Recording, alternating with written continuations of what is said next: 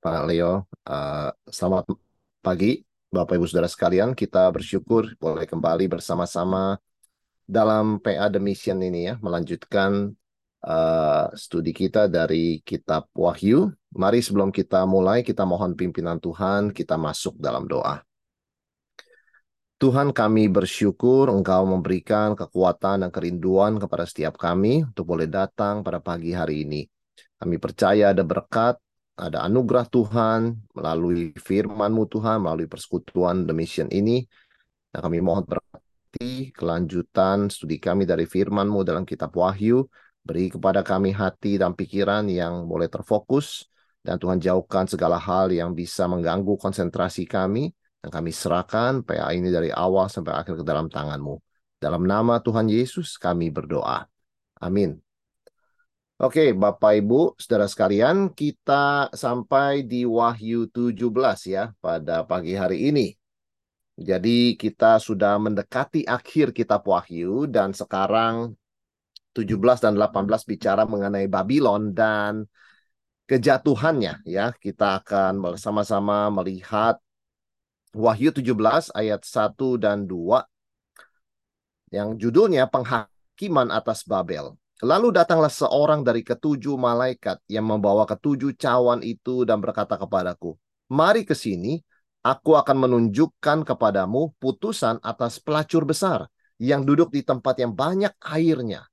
Dengan dia raja-raja di bumi telah berbuat cabul dan penghuni-penghuni bumi telah mabuk oleh anggur percabulannya." Saudara yang terkasih, kita di sini menemukan istilah pelacur besar, ya, dan ini menunjuk kepada Babel atau Babylon, ya. Ini adalah yang dibahas di dalam Wahyu 17, jadi mengenai penghakiman kepada Babel atau Babylon.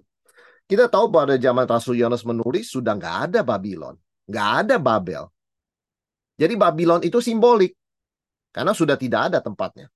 Sekarang itu Babylon ya originalnya ya di Irak begitu kan ya, Babylon. Tetapi pada zaman Yohanes menulis itu kan bagian dari kekuasaan Romawi ya. Saudara sekalian, sebetulnya Babylon atau Babel itu simbol apa? Dia adalah simbol komunitas sekuler ya. Sekuler itu artinya tidak bertuhan, tidak bermoral. Jadi itulah Babel ya. Menekankan kemewahan, kemajuan, tetapi tidak peduli Tuhan, ya, dan tidak peduli benar salah, ya, atau baik jahat, ya. Ini semacam sebuah sistem ekonomi dan agama, ya. Kalau kamu tidak ikut, kamu nggak bisa hidup, ya. Kalau kamu ikut, godaannya besar sekali untuk tidak bertuhan dan tidak bermoral, ya. Nah, inilah Babylon. Setiap zaman itu ada Babylon, termasuk di zaman kita. Ada bahkan lebih besar ya, komunitas sekuler yang tidak bertuhan dan tidak bermoral yang membentuk sistem ekonomi dan agama sehingga kita tidak bisa hidup ya tanpa melihat mereka. Mereka itu besar sekali ya. Tapi kenapa digunakan istilah pelacur? Karena memang kerjanya adalah menarik dan menggoda orang. Siapa yang tidak mau hidup yang lebih maju? Siapa yang tidak mau hidup lebih mewah, saudara sekalian? Is tempting ya. Secara lahiriah penampilan itu anggun dan mewah, itu Babylon. Ya kalau lihat dari mungkin kalau kita bayangkan ada betul-betul Babylon begitu ya. Itu sangat megah ya, lihat dari foto bagus sekali begitu kan. Sangat menarik, orang ingin ke sana dan tinggal dan hidup di dalamnya. Tetapi Wahyu mengingatkan secara batinnya, secara isinya, spiritnya adalah membenci dan memusuhi Tuhan. Ya. Jadi secara kosmetik bagus sekali ya, secara foto bagus, secara video wah menggiurkan. Tapi ketika kita masuk di dalamnya, kita hanya menemukan spirit yang membenci Tuhan dan anti Tuhan. Nah, inilah Babylon, saudara sekalian ya. Nah, apa ciri khas, kenapa dia juga disebut Babylon itu disebut pelacur besar? Karena memang hidupnya dari ketidaksetiaan. Seorang pelacur memang harus tidak setia. Kalau setia tidak bisa jadi pelacur, begitu kan? Nah, inilah yang menjadi dosa Babylon, unfaithfulness. Yang Alkitab sebutkan tentu dengan istilah berzina. Dan Israel kita ingat Israel, ketika mereka itu menyembah ilah-ilah lain, mereka bukan hanya dikatakan menyembah berhala, mereka berzina dengan ilah-ilah lain. Ya, jadi kan kata lain tidak setia kepada Allah Yahweh, kepada Allah Israel, sama dengan berzina dengan ilah-ilah lain. Ya, dan dosa macam apa ini sebetulnya? Ya, apalagi kita orang Kristen ya, kalau sampai jatuh dalam penyembahan berhala, apapun itu, kita berdosa terhadap kasih Tuhan. Karena ingat, hubungan kita dengan Tuhan itu diumpamakan seperti pernikahan. Kita mempelai perempuan, Yesus mempelai laki, ya. Jadi jangan sampai kita lupa ini, bahwa kita itu adalah Yerusalem baru, ya. Bapak Ibu Saudara sekalian ya, kita bukan Babel, ya. Babel itu tidak setia. Ya, Yerusalem baru ini mempelai perempuan Yesus Kristus ini setia dan kudus. Nah, ya jadi jangan sampai kita melupakan itu sebabnya Wahyu 17 ditulis ya. Ini Babylon, saudara sekalian. Dan di dalam penglihatan selanjutnya Yohanes mengatakan dalam roh aku dibawanya ke padang gurun ayat 3. Di sana aku melihat seorang perempuan duduk di atas seekor binatang yang merah ungu yang penuh tertulis dengan nama-nama hujat. Binatang itu mempunyai 7 kepala dan 10 tanduk. Nah, wanita ini duduk di atas binatang. Nah, kita melihat koneksinya sekarang. Di ayat pertama tadi kan disebut dia duduk di atas air ya. Artinya air itu kan seperti laut ya, perdagangan ya. Jadi dan koneksi banyak bangsa. Jadi wanita ini, spirit Babel ini menguasai dunia ya. Jadi kalau tidak mengejar kemewahan, tidak mengejar keduniawian, wah kita ini aneh begitu kan? Jadi dia mengontrol nih saudara sekalian ya. Tetapi bukan cuma itu, sekarang penglihatan selanjutnya malaikat membawa Yohanes, ternyata dia duduk di atas binatang. Binatang, kita sudah bicara binatang laut itu ya, dia adalah kuasa politik yang anti Tuhan. Ya, jadi dia adalah kuasa politik yang anti Tuhan. Dikatakan dia itu merah ungu, artinya memang menumpahkan darah, khususnya darah martir, anak-anak Tuhan. Ya, dan di dalam dahinya tertulis nama-nama hujat. Hujat itu artinya mengklaim diri sebagai Tuhan. Ya, artinya dia bukan hanya politik, dia masuk ke agama. Ya, dan kemudian kepalanya 7. Nah, kita tahu bahwa di dalam zaman Yohanes menulis, 7 kepala itu menunjuk kepada kota Roma itu sendiri dan kepada kaisar yang berkuasa. Ya, kalau dihitung itu ya bisa ada 7. Ya, tapi kita tidak berspekulasi dari mana ngitungnya, dari Agustus sampai siapa, begitu kan? Intinya adalah ini adalah suksesi pemimpin-pemimpin yang anti Tuhan dan menganiaya anak-anak Tuhan. Dan kemudian ada 10 tanduk. Ya, tentu saja ini menunjuk kepada 10 raja kecil-kecil seperti Herodes Agung, Herodes Agripa. Itu kan raja di bawah kaisar. Nah, itu kan raja kecil kita sebutnya. Small kings ya, di bawah emperor, kaisar. Nah, itulah saudara sekalian ya. Jadi baik pemerintah yang paling tinggi sampai bawahannya itu semua menganiaya orang Kristen. Jadi daya tarik dunia kemewahan, godaannya untuk tidak setia kepada Tuhan, plus kebenciannya kepada Tuhan dan gerejanya, itu satu paket. Ya, jadi satu paket, wanita duduk di atas air, lalu duduk di atas binatang. Nah, itu gambaran yang diberikan kepada penglihatan yang diberikan pada Yohanes, yang sebuah visi ya, yang kita sekarang mengerti artinya. Nanti akan disingkapkan oleh Tuhan lebih jelas.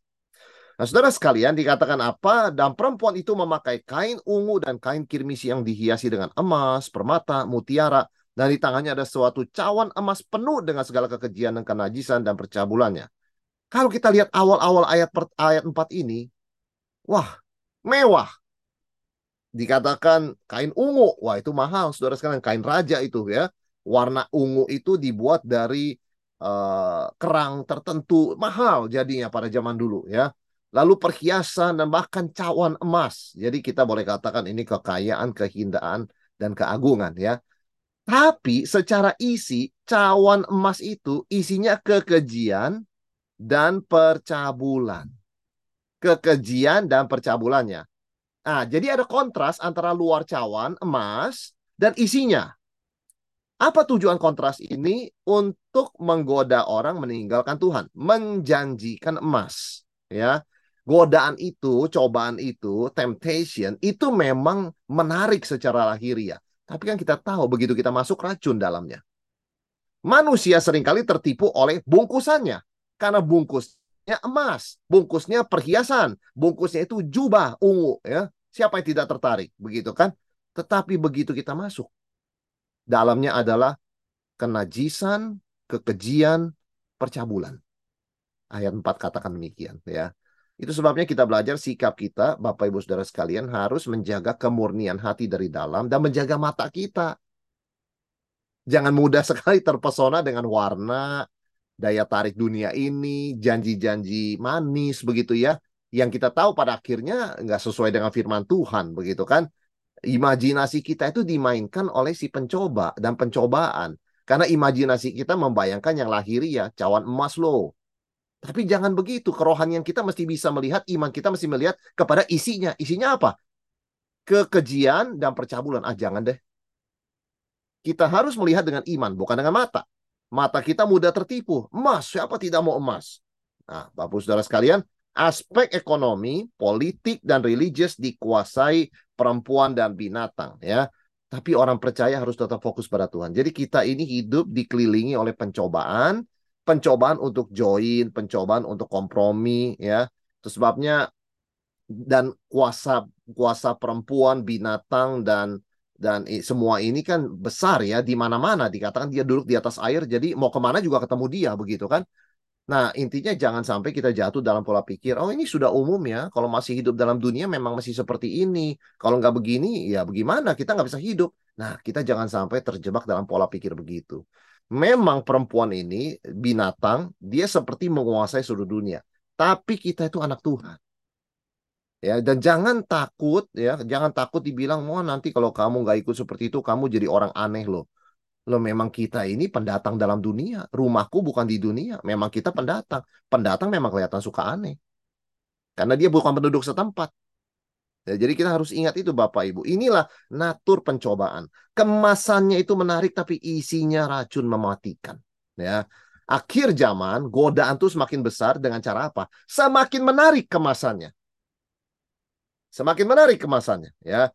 Dengan segala teknologi yang wah, yang canggih begitu kan lebih mudah sekali memikat mata dan pikiran kita. Di sini kita memerlukan lebih serius soal kompas rohani ya dan moral yang jelas. Kita mesti menjaga integritas karena godaan itu bungkusnya, packagingnya itu luar biasa menarik ya. Tahu apa yang bisa memikat hati, mata, hati dan pikiran kita.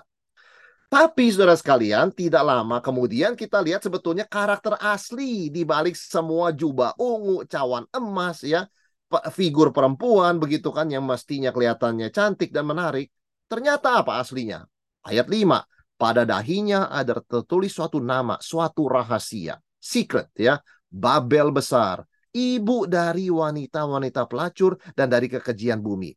Dan aku melihat perempuan itu mabuk oleh darah orang-orang kudus dan darah saksi-saksi Yesus. Dan ketika aku melihatnya, aku sangat heran. Yohanes aja heran. Saudara, menjelang akhir zaman, karakter setiap orang itu akan kelihatan aslinya. Nggak bisa orang bersembunyi terus di balik slogan dan jargon. Ya, ya, saya orang Kristen, saya cinta Tuhan. Dari kecil kok saya ke gereja. Orang harus menunjukkan warna aslinya. Sungguh-sungguh Kristen atau bukan. Wanita ini, meskipun masih secret rahasia, nggak bisa menutupi. Di dahinya ada tanda. Ya, kita tahu kan tulisan-tulisan hujat dan sebagainya. Pengikut binatang itu juga kita ingat waktu di Wahyu 13 kan ada tanda di dahi. Orang percaya juga dikasih nama Yesus di dahinya Wahyu 14. Jadi orang itu karakternya akan kelihatan aslinya menjelang akhir zaman, ya, menjelang kedatangan Yesus. Memang banyak orang seperti kita sebut tadi tertipu oleh kemasan yang indah. Dan Yohanes mengatakan ini sebuah rahasia. Orang tertipu. Oh, emas lu, emas begitu kan? Padahal begitu dinyatakan kekejian dan percabulan. Bahkan Yohanes sendiri sampai heran. Saudara heran kenapa? Yohanes juga ada kelemahan. Matanya ketika melihat emas, kemewahan. Tuhan, kan bagus ini. Dia heran kenapa dalam penglihatan ini. Masa iya ini dihancurkan oleh Tuhan? Sayang toh. Nah, saudara sekalian, Yohanes, di sini kita melihat dia keheranan. Jujur dia ngomong. Kalau luarnya bagus, dalamnya harus bagus dong. Ternyata Yohanes juga heran. Betul saudara sekalian. Sangat heran dia jujur dia ngomong ya. Babylon, kota besar yang menggoda manusia sehingga menjadi objek murka Allah. Dan dikatakan Babylon itu ibu atau induk dari para pelacur besar. Jadi segala godaan, segala berhala, imoralitas, penganiaya, pembunuh anak Tuhan, itu semua di Babylon. Saudara sekalian ya, memang orang mengasosiasikan Babylon dengan kota-kota metropolitan. Iya, tapi saya kira nggak terbatas itu juga. Kota kecil juga bisa begitu. Zaman sekarang, nggak cuma kota-kota besar seperti Roma ya. Cawan Babylon terisi penuh dengan berhala dan imoralitas. Jadi memang ada hubungan tidak setia pada Tuhan, tidak setia pada pasangan. Pasti begitu. Ya, tidak setia pada Tuhan itu penyembah berhala, tidak setia pada pasangan itu perzinahan. Sama-sama unfaithful, tidak setia. Itu sebabnya kita melihat penuh dengan berhala, tidak setia pada Tuhan, dan imoralitas, tidak setia pada pasangan. Dan maksudnya mau mengejar kepuasan, tapi bukannya menjadi puas, mereka akan mendapatkan murka Allah. Jadi ketika cawan itu penuh, Allah yang puas mencurahkan segenap murkanya dan penghakimannya. Manusia mengejar keinginan daging seperti dia mengisi air di cawan, begitu ya, dengan anggur yang memabukkan ya.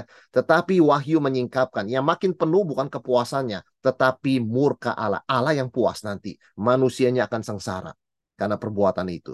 Jadi kepuasan itu adalah janji palsu yang kelihatannya menarik tetapi sangat mematikan. Nah, Bapak Ibu Saudara sekalian, jangan kita terpengaruh dan tergoda ya dengan kemasan yang wah. Selalu jadi orang Kristen yang lihat esensi dan konten ya, jangan cuman bungkusan. Betapapun kedagingan mata telinga kita suka yang kedengarannya bagus, yang kelihatannya baik di mata kita, yang cocok dengan selera warna kita dan sebagainya, kita harus ingat orang Kristen dipanggil untuk lihat isinya, esensinya, bukan cuman bungkusnya. Dan di situ ada belas kasihan dan intervensi Tuhan kepada Yohanes yang lagi bingung. Kok luarnya bagus gitu? Masa iya dalamnya seperti itu? Jangan negatif pikirannya. Di situ malaikat intervensi. Lalu kata malaikat itu kepadaku, mengapa engkau heran? Aku akan mengatakan kepadamu rahasia perempuan itu dan rahasia binatang yang memikulnya. Binatang yang berkepala 7 dan bertanduk 10 itu. Adapun binatang yang telah kau lihat itu telah ada, namun tidak ada. Ia akan muncul dari jurang maut dan ia menuju kepada kebinasan. Dan mereka yang diam di bumi, yaitu mereka yang tidak tertulis dalam kitab kehidupan sejak dunia dijadikan, akan heran apabila mereka melihat bahwa binatang itu telah ada, namun tidak ada, dan akan muncul lagi. Saudara, malaikat tanya sama Yohanes, kenapa kamu heran? Ya, malaikat cepat-cepat intervensi loh sebelum Yohanes tergoda. Ini semua masalah kita termasuk Rasul Yohanes. Kita itu tertipu dengan bungkusan yang bagus. Itu semua investasi bodong, itu promosinya, iklannya, brosurnya luar biasa Bapak Ibu. Mahal sekali mencetaknya. Kenapa begitu banyak korban? Itulah sifat manusia. Kalau kita lihat warna yang bagus, mengkilap, kita melihat presenternya, salesnya begitu indah, wah, sulit sekali. Kita mengatakan, jangan negatif lah. Masa sedikit-sedikit lihat gitu langsung curiga begitu kan. Kita mana bisa hidup dengan curiga. Kita memang nggak bisa hidup dengan curiga. Tapi kita mesti berpegang pada Tuhan. Dan ingat orang Kristen harus lihat konten dan isi. Bukan cuma bungkusan. Jadi malaikat intervensi diutus oleh Tuhan. Tanya Yohanes, kenapa kamu heran?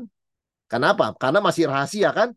Aku kasih tahu rahasianya. Nah kita orang Kristen kan dikasih tahu rahasianya. Ya. Jadi kita nggak usah heran dan nggak usah bingung Bapak Ibu Saudara sekalian. Apa itu binatang? Disebut binatang itu menunjuk kepada raja atau kerajaan dan atau kerajaan yang jahat anti Tuhan. Jadi bisa dua-duanya. Kalau Alkitab menyebut binatang itu menunjuk pada raja atau kerajaannya. Koleksi raja-raja dari satu kerajaan. Dia berusaha meniru Tuhan. Yaitu apa? Dulu ada, sekarang nggak ada, nanti ada. Kalau Tuhan kan dulu ada, sekarang ada, nanti ada. Dia beda satu.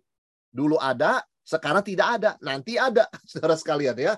Berusaha niru tapi nggak bisa. Tapi anak-anak Tuhan yang sangat-sangat cermat akan bisa menilai. Oh ini ini antinya Tuhan. Tapi yang tidak hati-hati, orang-orang tidak mengenal Tuhan, tidak dekat dengan Tuhan, ketipu. Wah ini mirip Tuhan ya. Ada, nggak ada, ada. Beda satu aja kok begitu kan. Kejahatan bisa lenyap sementara, tapi akan muncul lagi. Nah itu yang kita pelajari. Ini rahasianya. Ya, kejahatan tuh bisa kelihatan. Oh sekarang luar biasa penginjilan misi ya. Oh kita tidak boleh lengah loh. Ya. Karena kejahatan itu terkubur, dia nggak pernah lenyap. Sampai nanti dilenyapkan pada kedatangan Yesus kedua kali. Maka binatang ini keluar dari jurang maut atau abyss begitu ya. Dan kita tahu binatang ini makhluk evil, makhluk jahat, ada hubungan dengan iblis. Dan saudara sekalian, bukan cuma Yohanes heran, penduduk dunia akan tercengang dan terseret ikut mereka. Ya, bayangkan, saudara, Yohanes heran, apalagi penduduk dunia yang tidak kenal Tuhan, yang ikut Babylon begitu kan, pasti tersesat. Di sini kita tahu senjata utama iblis, saudara sekalian, bukan nakut-nakutin orang, bukan kasih orang sakit dan sebagainya, bukan. Deception, penipuan. Itu dia. Selama dia masih rahasia, dia bisa bekerja. Tapi ketika terang Tuhan bersinar, udah nggak bisa nipu lagi. Ya, kita melihat juga zaman sekarang penipuan, orang berbuat jahat itu sekarang kan lebih sulit ya, merampok di jalan dan sebagainya. Ada, cuman mungkin lebih banyak secara penipuan, betul nggak? Begitu dinyatakan bahwa ini nggak benar dan sebagainya, nggak bisa lagi. Senjata utama iblis adalah deception. Penipuan itu adalah menggunakan bungkusan yang menarik, menyembunyikan racun yang mematikan. Itu sebabnya kita anak-anak Tuhan di akhir zaman ini tidak pernah boleh lengah soal bungkusan dan isi, Bapak Ibu Saudara sekalian. Karena itu senjata dia. Ya, Yohanes tercengang, tapi puji Tuhan ada intervensi Tuhan. Malaikat tanya, kenapa kamu heran? Saya kasih tahu isinya. Jadi Yohanes tidak lagi heran. Sedangkan orang-orang dunia tetap heran.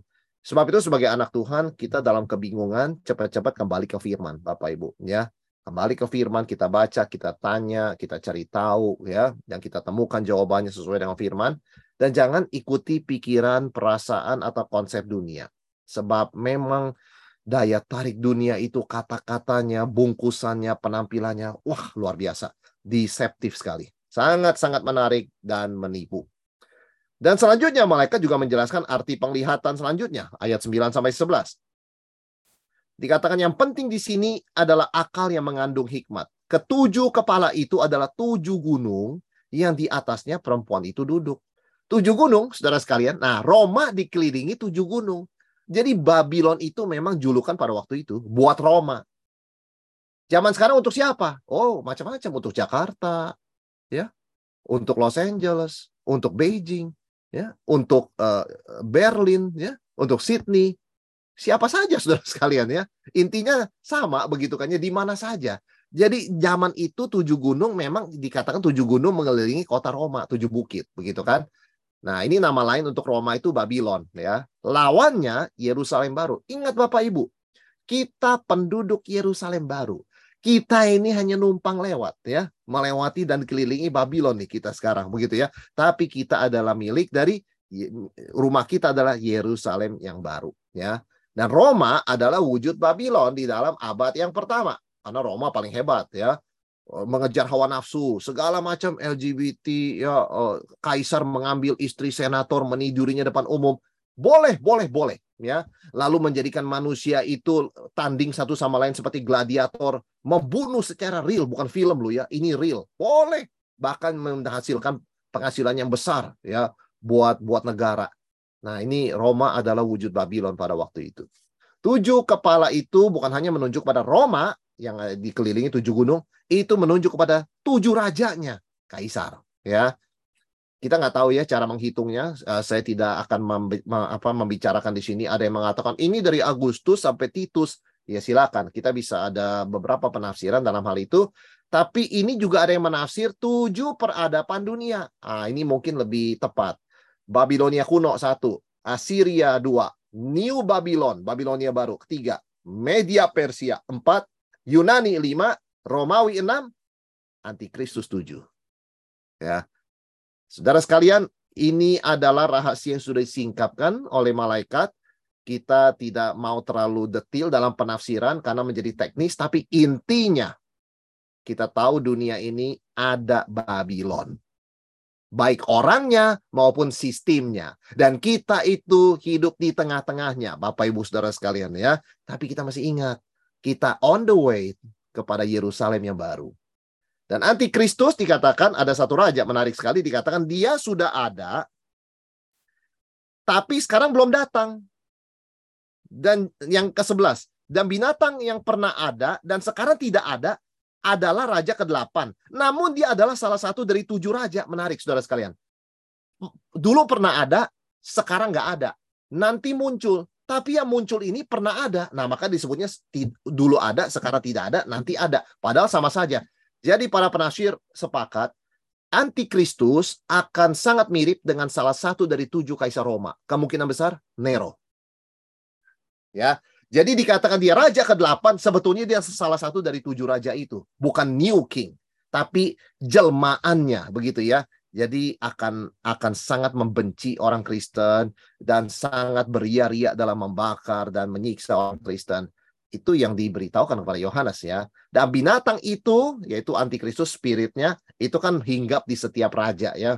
Mau raja kemana, ke berapapun tetap aja ada spirit antikristus, begitu ya. Nasib akhir binatang itu kita tahu adalah kejatuhan dan kehancuran. Dan ia menuju kepada kebinasaan. Saudara sekalian, kenapa ada ada ketujuh kepala dan 10 tanduk? Kenapa ada 7 kaisar dan 10 raja-raja kecil di bawahnya? Mereka prepare for war. Ya, 10 tanduk melambangkan 10 raja kecil dari kerajaan terakhir. Dalam sejarah, 10 raja ini adalah raja-raja kecil yang di bawah Kaisar Romawi, termasuk pemprov lah begitu ya, pemerintah provinsi seperti itu di Romawi. Jadi dia itu seperti Herodes ya, raja-rajaan begitu kan. Herodes mana ada kuasa, cuman disebutnya raja. Ya kan? Dalam Wahyu 10 raja belum menerima kerajaan mereka. Pemerintahan mereka masih akan datang ya, future ya.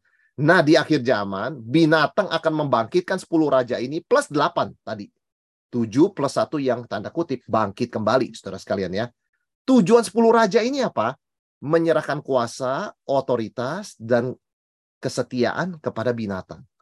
Perhatikan ya, jadi 10 raja ini nggak baik ya. Jangan dibilang, wah kita ada 7 kaisar yang jahat begitu ya. Sekarang kita ada 10 raja, lumayan bisa bantu kita. Tidak, mereka adalah pendukung, supporter dari binatang. Mereka sepakat mengikuti dan memberi dukungan penuh kepada Antikristus. Untuk apa? Untuk memerangi anak domba. Ini yang kita sudah bahas waktu bicara soal Armageddon. Pertempuran akhir. Ya, pertempuran akhir. Mereka memerangi umat Tuhan dengan full, ya, dengan suatu aliansi, dengan satu sekutu yang lengkap sekali, Bapak Ibu Saudara sekalian, ya, melalui penganiayaan, penekanan ekonomi, penindasan politik, ya, penganiayaan fisik, intimidasi begitu, godaan yang menarik melalui pelacur besar dan sebagainya. Tetapi kita tahu Yesus sendiri yang akan mengalahkan mereka. Anak domba langsung mengalahkan mereka. Karena dia disebut di sini raja segala raja dan Tuhan atas segala tuan, ya. Saudara, di sini kita melihat Yesus ini adalah sumber segala sesuatu. Dia tidak bergantung pada siapapun. Binatang itu kelihatannya hebat, tapi tergantung pada bala bantuan raja-raja, bantuan pelacur besar, bantuan pengikutnya. Jadi sebetulnya nggak kuat ya, nggak equal pertandingannya, peperangan ini nggak equal. Itu sebabnya sangat singkat. Ketika sampai Armageddon, pertempurannya itu sangat singkat karena Yesus yang independen bertarung melawan mereka yang dependen, begitu kan? Binatang tidak independen. Nah, itu sebabnya kita harus sebagai orang Kristen, kita sadar ketergantungan kita kepada Kristus. Seperti Yesus katakan, akulah pokok anggur yang benar, kamulah ranting-rantingnya. Di luar aku, kamu tidak bisa berbuat apa-apa. Kita dependen pada Kristus. Itu sebabnya kita bersyukur, kemenangan sudah pasti, asalkan kita terus bergantung dan melekat kepada Kristus ya, Bapak Ibu Saudara sekalian ya. Jangan tertipu oleh daya tarik dari godaan pelacur besar atau intimidasi dari iblis dan para pengikutnya. Dan yang kita melihat sifat dari iblis itu apa, Bapak Ibu Saudara sekalian? Itu menghancurkan diri sendiri. Kalau kita baca ayat yang ke-15, lalu ia berkata kepadaku, semua air yang telah kau lihat di mana wanita pelacur itu duduk adalah bangsa-bangsa dan rakyat banyak dan kaum dari bahasa. Perhatikan, wanita duduk di air. Air itu adalah bangsa-bangsa, bahasa, dan penduduk bumi. Jadi perempuan itu berkuasa atas seluruh bangsa-bangsa, ya. Dan ke-10 tanduk yang kamu lihat itu adalah yang akan membenci pelacur itu. Dan mereka membuat dia menjadi sunyi dan telanjang. Dan mereka akan memakan dagingnya dan membakarnya dengan api. Nah, ternyata raja-raja membenci pelacur. Nah, artinya apa, Bapak Saudara sekalian? Meskipun pelacur itu memiliki kota besar yang mengendalikan dunia, kekuatan jahat seperti satu kesatuan yang menakutkan, kita jangan takut. Kenapa? Sebenarnya tidak demikian. Kejahatan itu selalu merusak diri sendiri. Mereka saling mendengki, mereka saling benci. Ya, raja-raja membenci pelacur besar. Ya, ini dia saudara sekalian ya. Binatang dan raja-raja memusuhi pelacur. 10 tanduk akan membenci, menelanjangi, memakan daging, membakar pelacur. Sampai musnah total. Jadi kekuatan jahat itu memang gak ada kasih ya. Jadi mereka tidak mengasihi bahkan pengikutnya sendiri. Mereka menyakiti pengikutnya untuk membalas dendam pada Tuhan.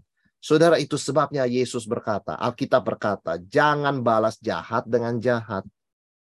Karena itu sifatnya jahat. Jahat itu memang kepada sesama jahat pun jahat. Kita itu milik Tuhan. Kita tidak boleh pakai cara begitu dan seperti itu. Kita membalas segala sesuatu dengan kasih. Orang mengasihi kita, kita mengasihi. Karena itu disebutnya saling mengasihi. Orang tidak mengasihi kita, kita tetap mengasihi. Ya, karena kita tidak bisa dikuasai oleh kebencian. Karena itu adalah sesuatu yang menguasai iblis dan pengikutnya. Saudara sekalian, semua kekacauan ini terjadi karena kedaulatan Allah. Ya, dikatakan ayat 17, sebab Allah telah menerangi hati mereka untuk melakukan kehendaknya dengan seia sekata untuk memberikan pemerintahan kepada binatang itu sampai segala firman Allah telah digenapi. Dan perempuan yang telah kau lihat itu adalah kota besar yang memerintah atas raja-raja di bumi. Tuhan menetapkan waktunya. Oh, si ini kuasanya sampai sekian begitu ya. Mereka memberi kuasa pada binatang sampai tiba waktunya firman Tuhan digenapi. Saudara, identitas pelacur itu diungkapkan tadi ya. Perempuan itu adalah kota besar yang memerintah raja-raja di bumi. Nah, ini kita melihat ya. Pada zaman Yohanes berarti Roma. Pada akhir zaman ini melambangkan manusia yang terorganisir dalam komunitas sekuler. Dimanapun kita berada. Karena orang gak hanya dibatasi oleh kota sekarang. Di desa sekalipun kalau ada internet sama aja. Begitu kan. Orang bisa punya pola pikir yang sama ya. Jadi ini merambah ke seluruh pelosok dunia. Ya. Saudara sekalian, setelah kita melihat hal ini, mereka dihakimi oleh Tuhan dan mereka saling membenci, saling menghancurkan, maka kita masuk ke dalam pasal 18. Pengumuman the fall of Babylon. Jatuhnya, runtuhnya Babylon. Seorang malaikat dari sorga turun dengan kuasa dan kemuliaan besar, diutus langsung dari takhta Allah, mengumumkan Babel, the great Babylon, sudah jatuh. Runtuh. Ya, kalau sudah runtuh itu seperti rumah yang sudah lapuk, sudah rusak, nggak ada listrik, nggak ada air, nggak ada orang, menjadi kediaman roh-roh jahat dan binatang-binatang najis. Kita kalau tinggalkan rumah tidak dibersihkan ya, ada orang beli rumah 10 ya, dia nggak pernah nengok itu rumah investasinya. Begitu dia datang isinya banyak sekali kecoa, banyak sekali laba-laba. Saudara sekalian, seperti itu Babel. Dia hancur dan dia ditinggalkan. Menjadi kediaman roh-roh jahat dan binatang-binatang najis. Babel dihukum karena dosa dan kemewahannya yang telah menumpuk setinggi langit melampaui batas. Dan kita lihat ketika Babel jatuh, nah dia disebutnya kan seperti pelacur. Berarti kan dia banyak kliennya kan? Siapa yang kena dampaknya dari kejatuhan Babylon? Yang pertama, raja-raja di dunia, penguasa politik. Saudara sekalian, selama ini kalau ada gempa bumi, konflik politik, krisis ekonomi, korban selalu rakyat kecil. Tapi nanti ketika Babylon runtuh, pengadilan Tuhan tiba, yang kena dulu mereka, raja-raja, ya, pembesar-pembesar penguasa. Sekarang ini kalau ada apa-apa, yang kena rakyat kecil. Tapi kalau nanti Tuhan datang, yang kena pertama mereka. Penduduk belakangan, saudara sekalian ya. Ini kita lihat pembalikan sejarah.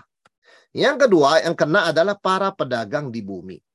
Saudara sekalian, memang penduduk dunia kita, setiap manusia mau lebih banyak comfort, lebih banyak barang, lebih banyak servis ya. Kalau dulu kita beli makanan sendiri, sekarang kita senang diantarkan dengan servis. Dan memang hidup kita seperti itu kok.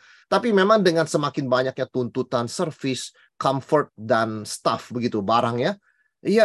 Ya tentu proses perdagangan semakin besar begitu kan. Dan kita-kita yang bekerja sebagai pedagang ya tentu akan semakin banyak dagangan begitu kan. Tetapi kita juga harus tahu satu saat, khususnya mereka-mereka yang tidak mengenal Tuhan, itu mereka akan mengalami begitu ya, kena akibatnya saudara sekalian. Ya, karena orang percaya sudah dilindungi pada tahap ini kan. Ya. Dan orang percaya diperintahkan segera keluar dan memisahkan diri dari Babel agar tidak dihukum bersama.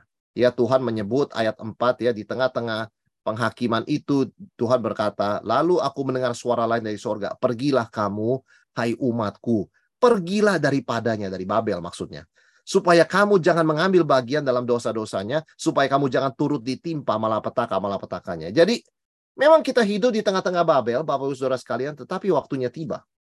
Ya, kita harus tahu kita milik Yerusalem baru, rumah kita di sana, kita milik Tuhan. Kita harus siap untuk mengikut Tuhan setiap saat. Ya, keluar memisahkan diri dari Babel. Ya, karena kita itu disebut umatku, hai umatku. Kita tuh milik Tuhan, ya, bukan milik Babel, bukan milik dunia. Dan ini ditujukan khusus untuk orang Kristen yang dijaga, dilindungi oleh Tuhan. Ya, saudara, karena dosa Babel sudah menggunung ke langit dan Allah ingat semua kejahatannya. Puji Tuhan, kita sebagai anak Tuhan, dosa-dosa kita Tuhan tidak ingat. Tapi khusus Babel, setiap detil Tuhan ingat. Dan Tuhan punya catatan gak pernah salah. Ya, ia akan diberikan pembalasan berlipat ganda sesuai perbuatannya, karena Allah itu adil. Ya, kemarahan Tuhan itu datang dalam sekejap, ya, karena memang Allah berhak menghakimi dan berkuasa.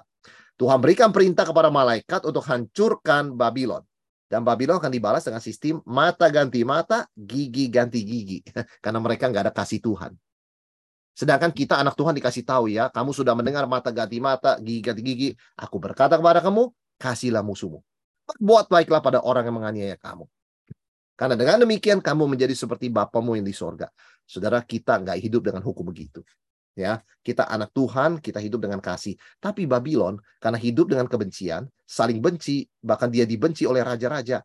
Nanti mereka akan menerima akibat mata ganti mata, gigi ganti gigi, keadilan Tuhan. Ya, Tuhan itu membalas secara mendetail. Ya, selama ini sudah menikmati glory and luxury, ya, kemuliaan dan kemewahan. Sekarang torture, penyiksaan and grief, duka cita. Saudara, inti dosa Babel itu apa sih? Kesombongan. Ya, sebab dia ada ngomong 3 hal. Kalau kita baca di ayat 8, saudara sekalian, ya. Ayat yang ke-7 dan 8. Sebab ia berkata dalam hatinya, aku bertakhta seperti ratu, aku bukan janda, dan aku tidak pernah berkabung. Duduk sebagai ratu apa? Pasangannya iblis. Tidak pernah jadi janda, ya jelas ganti-ganti pasangan terus, dia kan pelacur besar. Mana pernah jadi janda? Selalu ada gantinya. Nah, itu kesombongannya, ya. Dan tidak pernah berduka. Oh, selalu ada anggur, ada apa, bisa membuat dia lupa, ya, segala kegelapannya. Saudara sekalian, inti dari dosa Babel dari perjanjian lama itu adalah kesombongan. Bangun menara sampai tinggi, menyentuh langit, begitu kan, ya. Kemudian aku mau seperti Tuhan, begitu kan. Sampai Babel itu digunakan untuk Lucifer di Yesaya. Wah, engkau sudah jatuh, Babel, begitu kan. Padahal itu juga menunjuk pada Lucifer. Dia mau menaikkan taktanya ke takhta Allah. Jadi Babel ini memang sombong sekali. Nama-nama hujat, ya. Jadi artinya memang menyamakan diri dengan Tuhan. Yang kita orang Kristen diingatkan harus selalu rendah hati, Bapak Ibu. Ya, harus selalu rendah hati. Kita tahu segala sesuatu adalah anugerah Tuhan, bukan milik kita. Ya, kita nggak punya apapun. Semakin kita dipakai dalam pelayanan, semakin kita tahu ini semua karena Tuhan. Dalam diri saya sendiri, saya nggak ada kualifikasi dan kekuatan.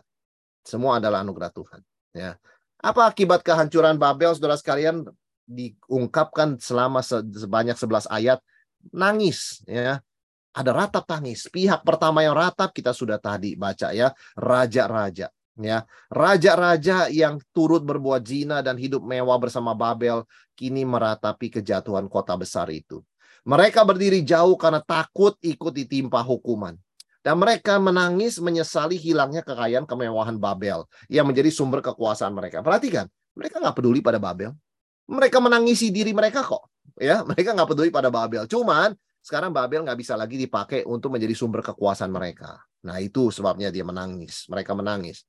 Yang kedua adalah para pedagang besar yang menangis. Kita lihat ayat yang ke-11. Dan pedagang-pedagang di bumi menangis dan berkabung karena dia, sebab tidak ada orang lagi yang membeli barang-barang mereka, yaitu barang dagangan dari emas, perak, permata, mutiara, lenan halus, kain ungu, sutra, kirmisi, kayu, barang dari gading, barang dari kayu yang mahal, tembaga, besi, pualam, kulit manis, rempah-rempah, wangi-wangian, mur, kemenyan, anggur, dan Sampai makanan loh saudara sekalian ya.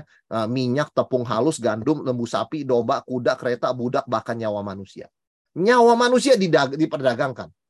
Kita kalau lihat zaman sekarang ada korban penyelundupan manusia, penjualan organ manusia, perbudakan, prostitusi, begitu ya. Ini kan sama, ini kan nyawa manusia dijual belikan juga, Bapak Ibu Saudara sekalian. Ya. Jadi dagang itu betul-betul dunia yang tidak main-main ya. Kita masih waspada sebagai anak-anak Tuhan yang hidup di tengah perdagangan dunia ini. Saudara, selama ini pedagang-pedagang ini kaya karena perdagangan di Babel dan mereka terkena akibatnya ya. Mereka meratapi hilangnya pasar Babel sebagai pusat perdagangan dunia. Nggak ada yang beli barang mereka lagi. Nggak ada yang beli barang mereka lagi, saudara sekalian. Yang ketiga meratap adalah para pelaut dan awak kapal. Ayat 17 ya. Para pelaut dan awak kapal juga. Kenapa mereka meratap, saudara sekalian? Karena tidak ada lagi ekspedisi, kegiatan kirim-mengirim barang. Oleh sebab semua perdagangan sudah berhenti. Ya. Setiap nahkoda dan pelayar dan anak-anak kapal dan semua orang berdiri yang mata pencaharian di laut berdiri jauh-jauh dan berseru ketika mereka melihat asap api yang membakarnya. Katanya, kota manakah yang sama dengan kota besar ini? Dan mereka menghamburkan debu ke atas kepalanya dan berseru sambil menangis. Katanya, dan meratap katanya, celaka, celaka kota besar yang olehnya semua orang yang mempunyai kapal di laut telah menjadi kaya oleh barangnya yang mahal. Sebab dalam 1 jam saja ia sudah binasa. Saudara, selama ini para pelaut menjadi kaya karena mengangkut barang Babel. Tapi mereka pun berdiri jauh dan menaburkan debu di kepala tanda berkabung. Menangisi rusaknya kota yang selama ini memberikan mereka kekayaan. Mereka hanya menyesali diri ya. Karena mereka telah kehilangan penghasilan dari laut. Tapi sesungguh-sungguhnya ya bukan mereka mengasihani Babel ya. Tapi karena mereka, ya sekarang bagaimana? Saya nggak bisa mengirimkan barang dagangan sebab tidak ada kegiatan perdagangan. Begitu kan? Saudara, tidak ada yang sungguh-sungguh peduli pada Babel. Hanya pada profit yang dibawa oleh Babel. Sebab itu, kita sebagai anak Tuhan harus ingat ya kondisi ini. Saudara, ada orang bertanya begini, Pak, mungkin nggak ya ini terjadi secara betul-betul nih, secara ekonomi. Bukan cuma pas Yesus datang kedua kali. Tapi kondisi ini mungkin nggak terjadi. Orang nggak bisa dagang lagi, nggak bisa kirim barang lagi, begitu ya. Kemudian juga kekayaan itu, ekonomi itu hancur begitu ya. Sampai orang mau makan bagaimana dan sebagainya. Itu sangat mungkin, saudara sekalian. Ya, bukannya nggak mungkin, begitu ya. Ini bukan hanya menggambarkan penghakiman Tuhan di akhir zaman ketika Yesus datang kedua kali. Ini bisa menjadi peringatan. Ya, kita tahu dunia pernah melewati Great Depression.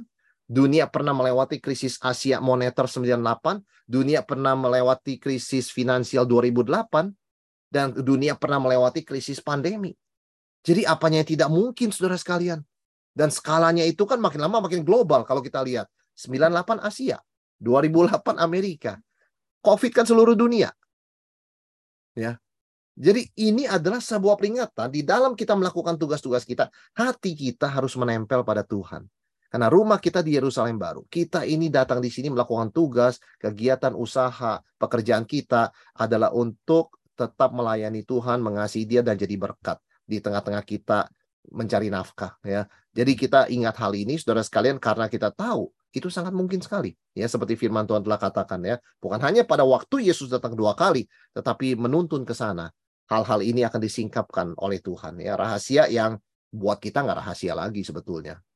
Tetapi kontra sekali ya, di sorga kita melihat apa? Ada sukacita anak-anak Tuhan. Bersukacitalah atas Dia, hai sorga, dan kamu, hai orang-orang kudus, rasul-rasul dan nabi-nabi, karena Allah telah menjatuhkan hukuman ke atas Dia karena kamu. Saudara, sorga dan orang kudus dipanggil bersukacita atas keadilan Tuhan.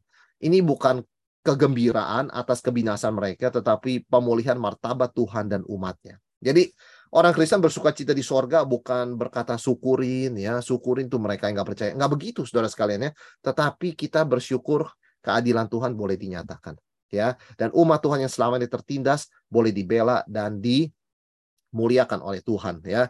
Kegembiraan ini karena keadilan Tuhan datang pada mereka yang selama ini menolak Tuhan. Nah saudara sekalian, jadi kontras sekali antara di bumi dan di sorga, antara di Babel dan di Yerusalem baru, ya. Dan akhirnya kita sampai kepada final destruction, Ini adalah penghancuran akhir, saudara sekalian ya. Di ayat 21-24, Babel tidak akan bangkit lagi. Kita tahu setiap kali dunia melewati krisis moneter, krisis finansial, dunia bangkit lagi ya. Tapi ada satu titik di mana the end of history, it will never recover. Nggak akan bangkit lagi, forever. Itulah di ayat 21-24. Dan seorang malaikat yang kuat mengangkat sebuah batu sebesar batu kilangan, lalu melemparkannya ke dalam laut, katanya, demikianlah Babel, kota besar itu akan dilemparkan dengan keras ke bawah, dan ia tidak akan ditemukan lagi. Dan suara pemain-pemain kecapi dan penyanyi-penyanyi dan peniup-peniup seruling dan sangkakala tidak akan kedengaran lagi di dalammu. Dan orang yang ahli dalam suatu kesenian atau seniman tidak akan ditemukan lagi dalammu. Dan suara kilangan, orang bikin tepung, gandum, masak, tidak akan kedengaran lagi di dalammu. Dan cahaya lampu tidak akan bersinar dalammu. Dan suara mempelai laki-laki dan pengantin perempuan tidak akan kedengaran lagi di dalammu. Karena pedagang-pedagangmu adalah pembesar-pembesar di bumi. Oleh ilmu sihirmu, semua bangsa ditesatkan. Dan di dalamnya terdapat darah nabi-nabi dan orang-orang kudus dan darah semua orang yang dibunuh di bumi. Saudara sekalian, malaikat yang perkasa melempar batu kincir ke laut. Ya, ini final ya, sudah nggak ada yang lebih dari ini, sudah hancur ya. Ini melambangkan penghancuran Babel, once for all, nggak pernah recover forever, nggak akan bangkit lagi.